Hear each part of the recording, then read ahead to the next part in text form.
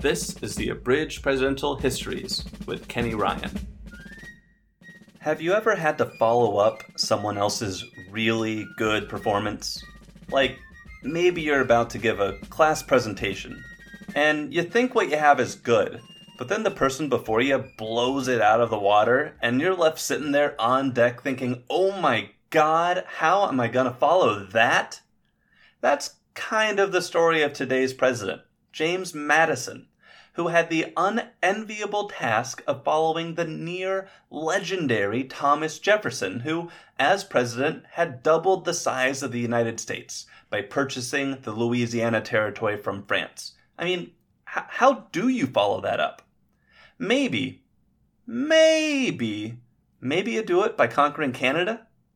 When it comes to Madison, no event more defines his presidency than the disastrous War of 1812.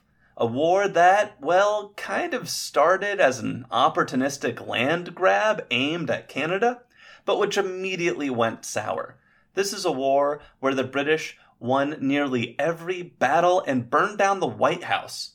But that didn't stop Madison from being the first president to totally botch a war, only to declare mission accomplished at the end. But to only mention the War of 1812 would be a disservice to Madison. He's also known as the father of the Constitution. And he had this crazy idea about using economic embargoes to get what you want in foreign policy through diplomacy instead of violence. Today, economic sanctions are used all the time. But unfortunately for Madison, this rudimentary embargo would turn out about as well as this war did. But hey, the man tried. Let's dive in. James Madison was born on March 16, 1751, in Port Conway, Virginia. By all accounts, he had a very sickly childhood. At 5 foot, 4 inches, and 100 pounds, Madison is still the shortest president in the nation's history. This slight stature and habit of being sick, or at least claiming he was sick, there's some debate out there about that, meant Madison was never going to be the great frontiersman or military man. He wasn't going to be like a George Washington. But it did mean his energies were focused on his books and his education. Madison needed just 2 years to get a 4-year degree from Princeton. He's probably one of the more cerebral of the founding fathers, someone who dreamed up big ideas, but didn't know how to inspire others. A funny example of this is one of Madison's first elections, where he lost the race because he refused to buy whiskey for his supporters to encourage them to vote. His rival, who bought lots of whiskey for everybody, won the race. I mean, what kind of politician doesn't buy his followers whiskey? Talk about amateur hour. Which is why it was a good thing Madison met Thomas Jefferson during the Revolutionary War. The two first partnered together at a 1776 Virginia convention where they helped write a new constitution for the soon-to-be independent colony. Jefferson and Madison formed a powerful friendship and political alliance where Jefferson provided all the political skills and Madison provided the political ideas. And those ideas included some big, bold ideas. While working on that state constitution, Madison convinced the other delegates to provide equal entitlement to the practice of religion instead of tolerance in the exercise of religion. Now, that might seem small, but the 18th century was a world of state religions where non-believers were often second-class citizens. This was a significant stepping stone toward the freedom of religion that all Americans enjoy today. Madison was one of the great supporters of that. Trying to come up with good governance for the post-war world was pretty much what Madison spent all his time doing during the Revolutionary War. A great quote of his from this time is, quote, "If men were angels, no government would be necessary." But Madison was well aware that men are not angels. So while other Americans were fighting, he was reading ancient histories about Greece and Rome and daydreaming about what form of government would best balance his countrymen's liberty with their security. Which sets up the great accomplishments of James Madison's life. By the mid-1780s, after the War for Independence had been won, it became clear that the Articles of Confederation, the first government of the United States, wasn't working. Powerful states were pursuing their own state interests over national interests. Foreign powers found it easier to make commercial deals with individual states rather than the Continental Congress. And so the states competed with each other in a race to the bottom by offering foreign nations ever better deals for access to their markets. Some states even threatened to go to war with each other over boundary disputes. This all led to a call for the Articles of Confederation to be revised, and a convention was organized to amend them in 1787 in Philadelphia. But, once assembled, this convention closed the doors, swore all members to secrecy, and set about writing a new constitution instead. And who led the way in writing that new constitution? None other than 36-year-old James Madison, who was so giddy about the idea, he arrived in Philadelphia 11 days early to begin work as soon as possible. And Madison had reason to be giddy, because after years of studying just about every form of government man had attempted, he had a blueprint of what he thought would make the perfect federal government.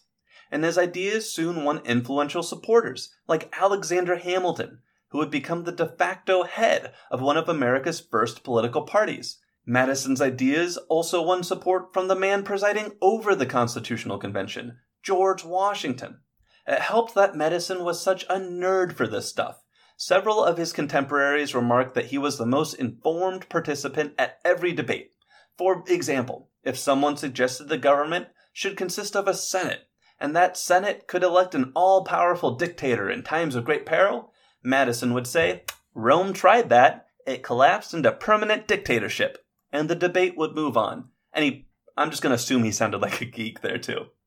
Madison ultimately presented an idea that was very similar to one John Adams had proposed before the war began. It called for a bicameral legislature, that is 2 chambers, an upper Senate and a lower House of Representatives, which we have today. He argued for a government with different branches that would check and balance each other, which we have today. The details evolved through the debate, but much of our modern government structure came from Madison's pen. There was also one other big part of the Constitution Madison influenced it's going to have a massive impact on the first 70 years of the American presidency: the 3/5 Clause. When the convention's delegates were trying to decide how many congressmen each state would get in the House of Representatives and how many electors each state would get in the Electoral College, they quickly agreed that the numbers should be decided by state populations.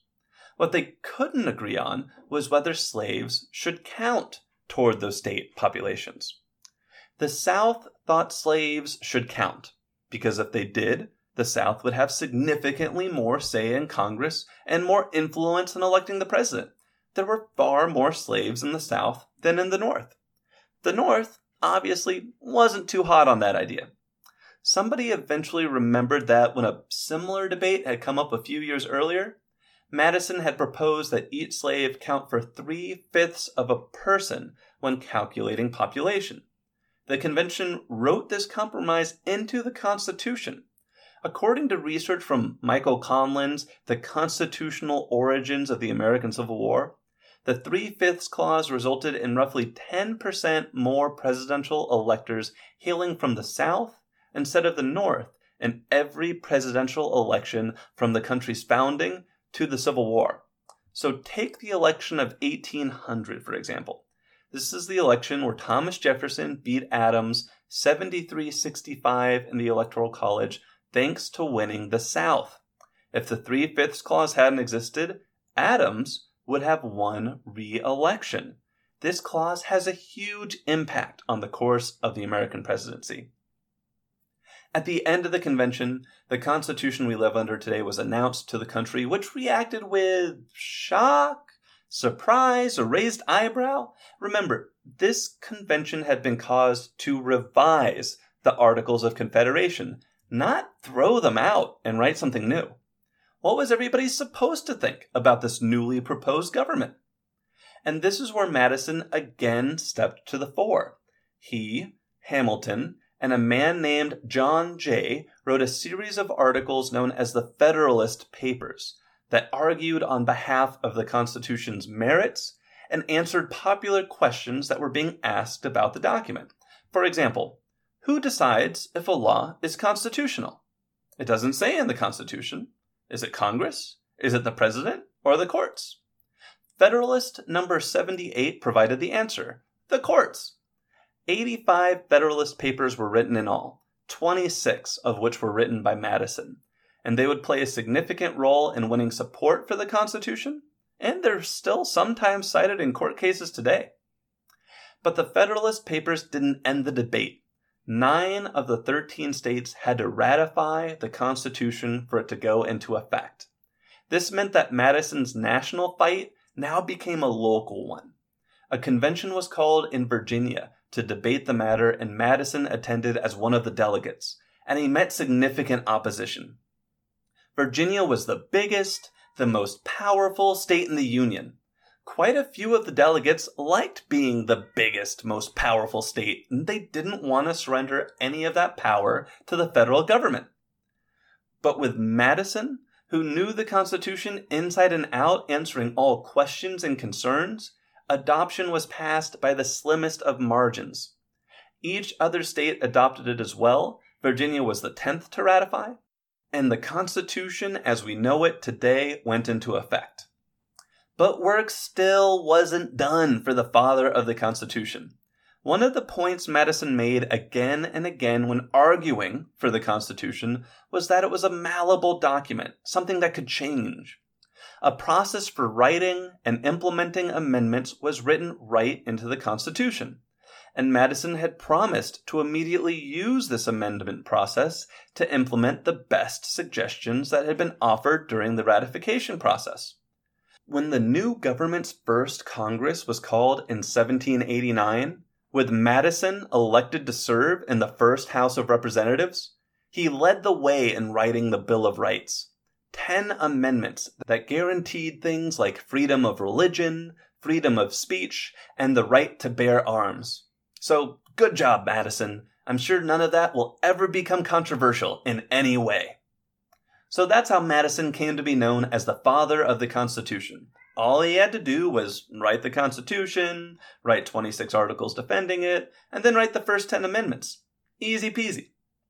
With the Constitution complete, Madison moved on to the next project of his life, working within that Constitution to build a strong, prosperous United States. And here, everything started off honky-dory. George Washington, who remember, had presided over the Constitutional Convention. He was elected the nation's first president. Alexander Hamilton, who had helped Madison draft the Constitution and write the Federalist Papers. He was the Treasury Secretary. And Thomas Jefferson, whom Madison had been close to since the pair's days in the Virginia state government, he was Secretary of State. Madison was probably the most well-connected man in Congress. He even wrote Washington's inaugural address, wrote Congress's response to Washington's inaugural address, and then wrote Washington's response to Congress's response to Washington's inaugural address. Basically, he spent the first few weeks of the new government writing letters back and forth to himself about what a great writer he was. But the good times would not last. Madison soon found that while he agreed with Washington and Hamilton on what the Constitution should look like, he didn't agree with them on much else.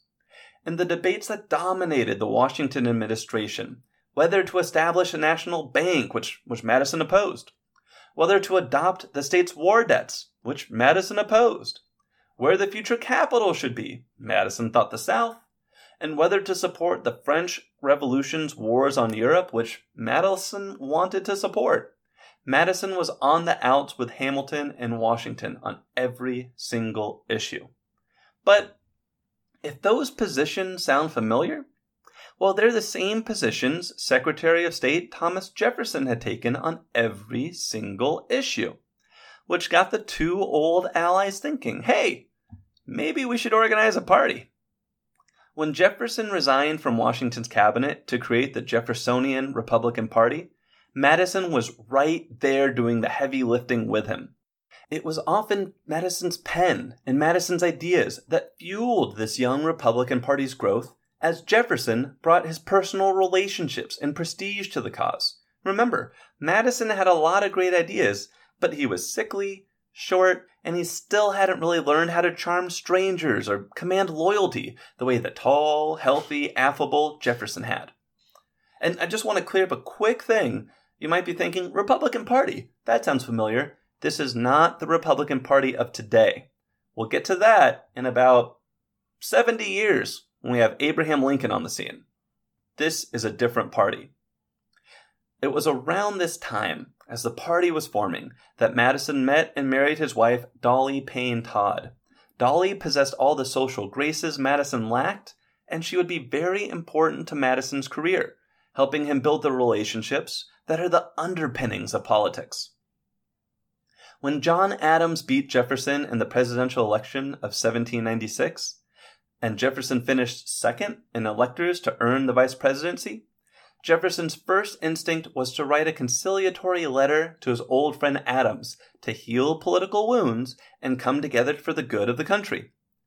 Madison talked Jefferson out of this idea, arguing that if you make up with Adams now, and if you put it in writing especially, you'll never be president later, and you'll never be able to implement your, let's say, my, ideas. And that would be terrible. So Jefferson tabled his letter to Adams and started conspiring against Adams instead. When the presidential election of 1800 rolled around, Madison helped pave the way for Jefferson by rewriting the rules in Virginia, so the state's delegates were awarded on a winner-takes-all basis. That's right. You know how today people often say the Electoral College is dumb and the popular vote should decide elections instead? That was closer to reality back then in Virginia and some other states. In earlier elections, if, say, Jefferson won Virginia 60-40, he would get approximately 60% of the electors. But Madison helped change that, so the winner of Virginia would get all the state's electors. So, thanks for that, Madison. Thanks in part to Madison's intrigues, Jefferson won the election of 1800 by the skin of his teeth over John Adams, which meant it was time for Madison to be awarded a lofty prize. Secretary of State, the nation's top diplomat. That would do nicely. So what did Secretary of State mean for James Madison? Well, it meant opportunity. Being the nation's top diplomat meant that Madison was at the table when, out of the blue, France asked if the United States would like to buy the vast Louisiana territory for a bargain of a price. And then, when Jefferson got gun-shy about how the Constitution might not allow the president to make such a purchase, Madison slapped him aside the head and said, "Who cares what the Constitution says? This is a deal you can't pass up. Buy, buy, buy, buy." Which Jefferson did, to the immense pleasure of most Americans and the great political benefit of James Madison. But Madison's tenure as Secretary of State wasn't all gravy. When France and Britain, who were fighting to the death in the Napoleonic Wars, started attacking American merchant ships headed for each other's ports, it was Madison's job to make them stop. This is where Madison's embargo idea came to play. Basically, the United States knew it was too weak to win a military conflict with anyone at this point, so it couldn't declare war. But doing nothing while the merchant ships were being attacked would also make the United States look pathetic on the world stage and invite others to push it around. So Madison tried to split the difference and suggested the United States embargo all international trade instead. The idea being that if Britain and France couldn't purchase American raw materials, industry in both nations would collapse, and the out-of-work workers would demand their governments stop attacking American ships so trade could resume. The thing is, it didn't work. Not only did it not work, but it backfired in a huge way. The British and French hardly noticed the drop in American imports, while the American economy went into a depression. Even with all the illegal smuggling that went on to try to get around the embargo, Imports dropped by 60% and exports dropped 80%. In retrospect, it's kind of amazing that Madison won the 1808 presidential election at all with this embargo hanging around his neck. His opponent, Charles Pinckney, even invented the first political mascot in the nation's history to try to capitalize on the situation. The mascot was a turtle named Oh Grab Me, which is embargo spelled backwards. Pretty clever, right? But no mascot or embargo could overcome the power of the Jeffersonian Republican Party, the popularity of the Louisiana Purchase, or the cachet of being the father of the Constitution. Madison didn't just win the election of 1808 after Jefferson stepped down, he dominated with an 122-44 Electoral College victory. I think that speaks to how much the Federalist Party of John Adams and Alexander Hamilton had fallen.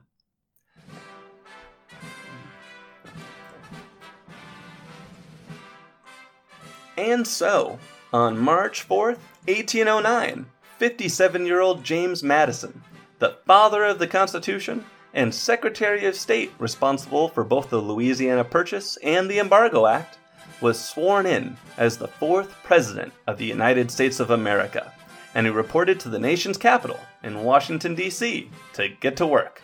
Okay, so what did the United States and the world look like when Madison became president? Let's take a quick look. Well, things weren't great. Domestically, the embargo had wrecked the American economy. Internationally, both Britain and France were still attacking American shipping, and I haven't mentioned it yet in this episode, but if the British captured your vessel, they were probably also going to kidnap you and force you to serve in the Royal Navy. Ostensibly, this policy was aimed at recapturing Royal Navy deserters who had joined the crews of American ships, but the Royal Navy needed a lot of sailors, so why not just kidnap all the Americans you can?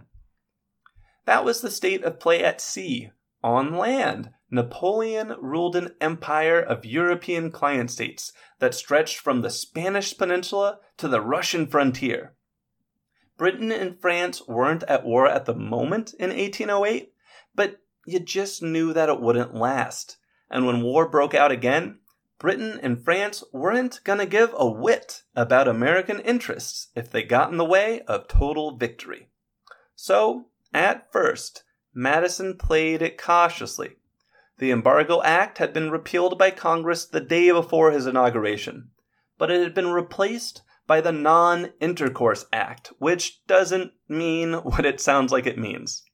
While the Embargo Act banned international trade with everyone, the Non-Intercourse Act banned trade only with Britain and France, and it said that the Americans could resume trade with either of those two nations the moment that nation stopped attacking American merchant ships at sea.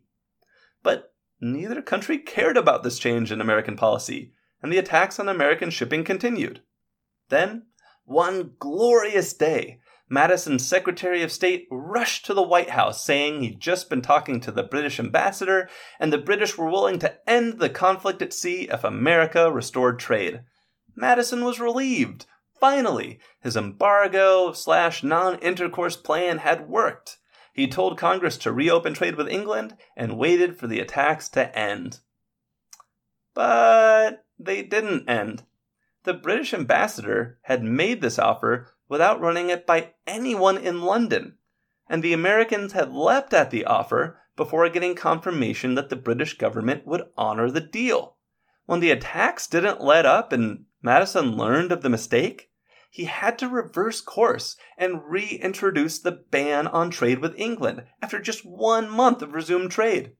Americans across the country were furious that he had gotten their hopes up, and he really did come off looking like a rookie, if not a fool. I mean, who resumes trade before confirming the British will hold up their end of the deal? We're the United States of America, not the United States of dummies. Combined with Madison's natural hatred of Britain and favoritism toward France, this episode might have contributed to his growing desire to go to war with Great Britain. But we're not there quite yet. Because before Madison could pull the trigger on the War of 1812, he was faced with a decision over what to do with the Bank of the United States. Okay, let's back up a bit. Remember back in the early days of the Washington administration when Madison and Jefferson were feuding with Hamilton over the establishment of a national bank? And Hamilton won? Well, that bank had been established with a 20-year charter in 1791, which meant in 1811 the charter was coming to an end. If it wasn't renewed, the bank would die. Not for the first nor the last time in American history, the decision of whether to charter or recharter a national bank would be a massive political battle. Madison and the rest of the Jeffersonian Republican Party could trace their political origins to campaigning against the first national bank, the one that Hamilton started, the one that was up for recharter. And now they held a solid majority in Congress, so you would think this rechartering thing would be a quick and easy death for the bank. But, well, Madison and some Jeffersonian Republicans had come to realize the bank was actually doing a really good job at growing the economy by providing credit that state governments and large businesses needed to grow. One of the biggest fears about the bank had been that surely it and Hamilton were corrupt. But when Jefferson's Secretary of Treasury, a man named Gallatin, was ordered to investigate the bank, Gallatin instead reported that, quote, "I have found the most perfect system ever formed." Okay, so now you're thinking, if everyone has realized the bank isn't corrupt, and it's helping the nation grow, surely they'll renew the charter by a wide margin, right? Well, no. And the reason why is politics. Madison didn't want to look like a flip-flopper, so he stayed silent and refused to publicly support either side of the rechartering issue. Gallatin, who Madison had retained as Secretary of the Treasury, he had to lobby for the bank's existence all on his own. The House of Representatives became so entangled with the issue that they ended up voting to just do whatever the Senate did. So all eyes were on the Senate, where 7 Republicans and 10 Federalists voted to renew the bank's charter, and 17 Republicans voted to let it end, a 17-17 tie. And when a Senate vote ends in a tie, it falls to the Vice President to cast the deciding vote. Vice President George Clinton, no relation to Bill Clinton, cast the deciding vote against the bank, and he cited Madison's 20-year-old arguments on why to kill the bank when he did it. And so, the first bank of the United States died. And that's about to become really important, because on June 1st, 1812, Madison is going to ask Congress to declare war on Great Britain, and without a national bank, he's going to have a hard time finding a way to pay for that war. The War of 1812 has finally arrived. Okay, so why the war? In his address to Congress, Madison laid out 3 central reasons for the war. First, British impressment of American sailors. Second, British attacks on American merchant ships. And third, raids by Britain's Native American allies on the American West, which I haven't really hit on yet, but British merchants were all too happy to sell arms and supplies to the Native Americans in the West, who the Americans felt were harassing them. Of course, the Native Americans felt that the Americans were coming in and stealing their land, but we'll get to that in a future episode. Congress voted to declare that war, this war on Great Britain, the War of 1812, by what is still the narrowest margin for a declaration of war in American history. 79-49 in the House and 17-13 in the Senate. But, well, it's hard not to think the real reason for war had more to do with Napoleon in Canada. By the summer of 1812, France and Great Britain were at war again, and France appeared to have Britain on the ropes. In fact, Britain's last major ally on the European continent, Russia, had just been invaded by Napoleon's million-man Grand Army, and pretty much everyone was just waiting for word of his impending victory to come back from the east. With Britain so distracted, Madison might have looked at British Canada and thought this would be a great time to conquer it. Such a victory would remove a foreign adversary from his northern border and surely make him the greatest of America's founding fathers. What could possibly go wrong? Well, how about everything? First off, let's revisit the bank. Back in 1812, the federal government had three major sources of money: bank loans, tariffs, and commodity taxes on things like whiskey. But the Bank of the United States had been allowed to expire, so there wasn't anywhere to go for loans the size you needed to fight a war. The Non-Intercourse Act had reduced trade to virtually zero, so there wasn't anything to tariff. And the Jeffersonian Republicans were staunchly anti-tax, so he couldn't easily raise taxes. In short, the American government was going to war without any money to pay for it. Which still might have worked out okay if the war was a quick one. And indeed, most Jeffersonian Republicans thought it would be. Just a few months earlier, Madison had approved an invasion of Spanish Florida, the Panhandle out west, and captured an area from roughly Mobile, Alabama to New Orleans. Which, yeah, that all used to be Florida. And the Spanish hardly put up a fight. Maybe British Canada would be just as easy a target. Jefferson even wrote a letter that conquering Canada up to Quebec would be a mere matter of marching. But Jefferson was wrong. Madison was wrong. They were all wrong. The British were not the Spanish, and the American invasion force was defeated on every front. What's worse, the British even managed to launch counterattacks that conquered territory in Illinois and Indiana. And then word came from Europe that Napoleon's invasion of Russia was over. And I hope I'm not spoiling anything here when I say it ended in disaster for Napoleon. It's estimated that of the more than 600,000 men who invaded Russia, only 112,000 made it out alive. France's client states and reluctant allies broke free of their yokes and turned on the retreating emperor. By 1814, Britain and its allies had successfully invaded France and forced Napoleon to abdicate. And that meant 14,000 battle-hardened British veterans were now free to sail for America, where the United States, which had hoped to pull a fast one on a distracted Britain, was suddenly facing the full might of the British Empire. And things kept getting worse, because while the British Empire was now fully focused on America, the United States was increasingly beginning to fracture. The war had never been popular in New England, where Federalists called it Mr. Madison's War. State militiamen in New York had refused to cross into Canada and support the army. They refused to fight on Canadian soil.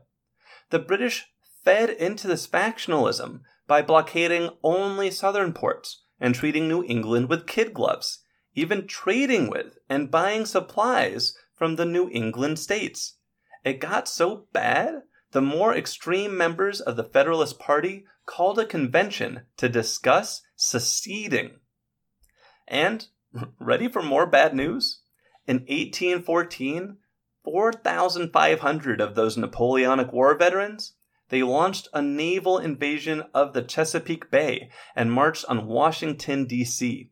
When 9,000 American militia, twice as many as the British soldiers had, were hastily called to try and oppose them at a place called Bladensburg, the well-disciplined British put the Americans to flight so quickly that the battle became known as the Bladensburg Races. D.C. evacuated in a hurry as British troops entered the city and torched the Capitol building and the White House. This was revenge for a fleeting American victory in Canada that has resulted in the burning of Toronto's civilian administration buildings by the Americans. But fear not, our plucky American ancestors are about to notch a couple of wins. First, the British army that attacked Washington was repelled by the fortifications at Baltimore, where poet Francis Scott Key, who was watching the battle from a ship, was inspired to write the poem Star-Spangled Banner. Then, in January 1815, a militia general named Andrew Jackson won a stunning victory over a British army twice his size outside New Orleans. 2,000 British soldiers were killed, wounded, or captured to just 13 American dead, 39 wounded, and 19 missing in action. I haven't looked this up, but this might be one of the most lopsided victories in American history. And then, on the heels of that victory, the best news of all came. Peace. For much of the past year, American and British diplomats had been working in Ghent, Belgium, to negotiate an end to the fighting. The team, led by John Adams' son John Quincy Adams, who eventually becomes president, and a congressman you'll hear a lot more about in future episodes named Henry Clay. They signed a deal just before that climactic battle at New Orleans. Word just wouldn't reach North America until after the battle was over.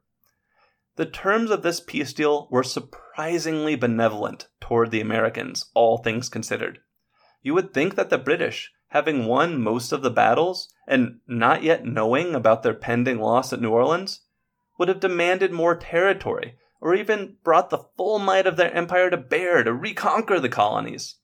But the Americans were helped when Britain's most famous Napoleonic war hero basically said America wasn't worth the effort to subdue. I mean, Britain had been fighting France for like 20 years now. They were over it. So peace was pursued instead. The Treaty of Ghent called for a return to status quo before the war began. No territory was lost, and none was gained. But Britain did end its attacks on American shipping and its impressment of American sailors. With the Napoleonic Wars over, no such actions were any longer needed. James Madison did his best to hold the treaty high and declare mission accomplished, but, well, was it really? So that's the War of 1812. It was a war started by the United States because we thought Britain had its hands full with Napoleon, and it didn't go anywhere near according to plan. It ended with a pair of American victories and a lenient treaty that allowed the United States to pretend for generations that we kind of, sort of, somehow won. One of my favorite takes on the War of 1812 was written by Winfield Scott, a young lieutenant colonel in the War of 1812 who we'll hear from again in the 1840s when he's a major military leader during the Mexican-American War. Quote, "The old officers had very generally sunk into either sloth, ignorance, or habits of intemperate drinking. Newer officers were coarse and ignorant men, swaggerers, dependents, decayed gentlemen, and others fit for nothing else. How infinitely unwise, then, in a republic, to trust its safety and honor in battles to imbeciles and ignoramuses." Sounds about right. The War of 1812 would, however, boost the profiles of several men.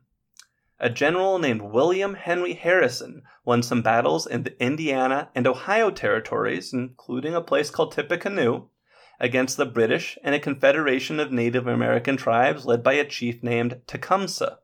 In 25 years, he will parlay that fame into a presidency.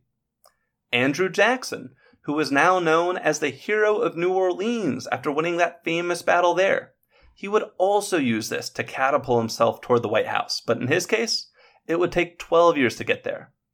More immediately, James Monroe, who had started the war as Madison's Secretary of State, and who had filled in as Secretary of War for the final 5 months of fighting, he became Madison's immediate successor to the presidency. Monroe was the one who had dispatched the peace delegation that ended the war, and Monroe was the one who had sent Jackson down to New Orleans.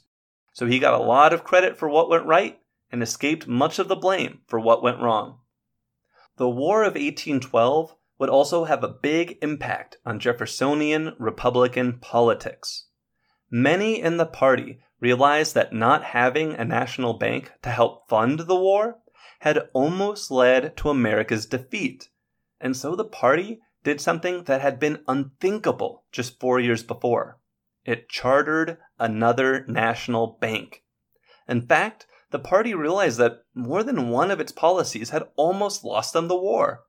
So the soon-to-be President James Monroe led the Jeffersonian Republicans toward adopting some of the more popular and sensible Federalist policies.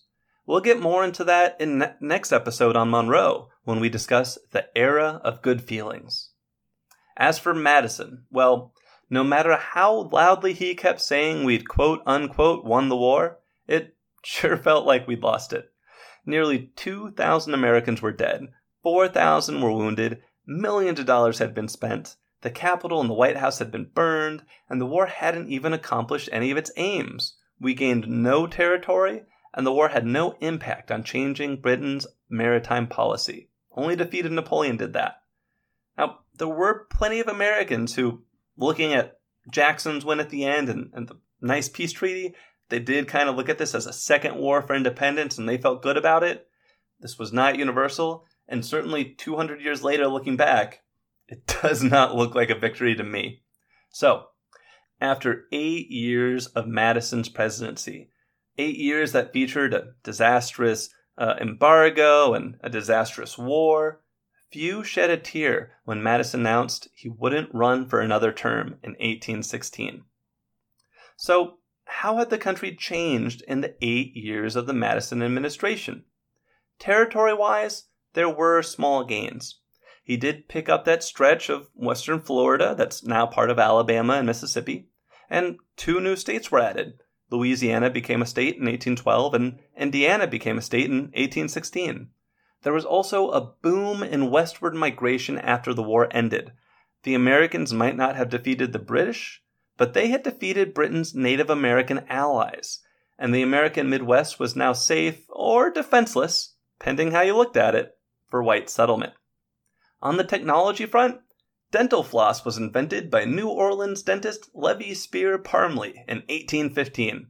Back then, dental floss took the form of a silk floss you rub between your teeth, starting a long tradition of lying to your dentist about remembering to floss. But the biggest change that happened during Madison's presidency was international. Napoleon's final defeat at Waterloo came in 1815, and war-weary Europe settled into a far more peaceful era that, while not devoid of war, wouldn't see anyone dramatically upsetting the balance of power until German unification began in the 1860s. Peace in Europe was a big deal for the United States. The previous 20 years of foreign policy had been dominated by the debate of which side to support in those European wars, or how to protect American neutrality. Now, it would be a moot point. Peace would allow a boom in transatlantic trade and American fortunes that following presidents would greatly benefit from. Madison lived another 20 years after retiring from the presidency. He supported Thomas Jefferson's establishment of the University of Virginia, and he weighed in on the slavery debate with some pretty loony ideas.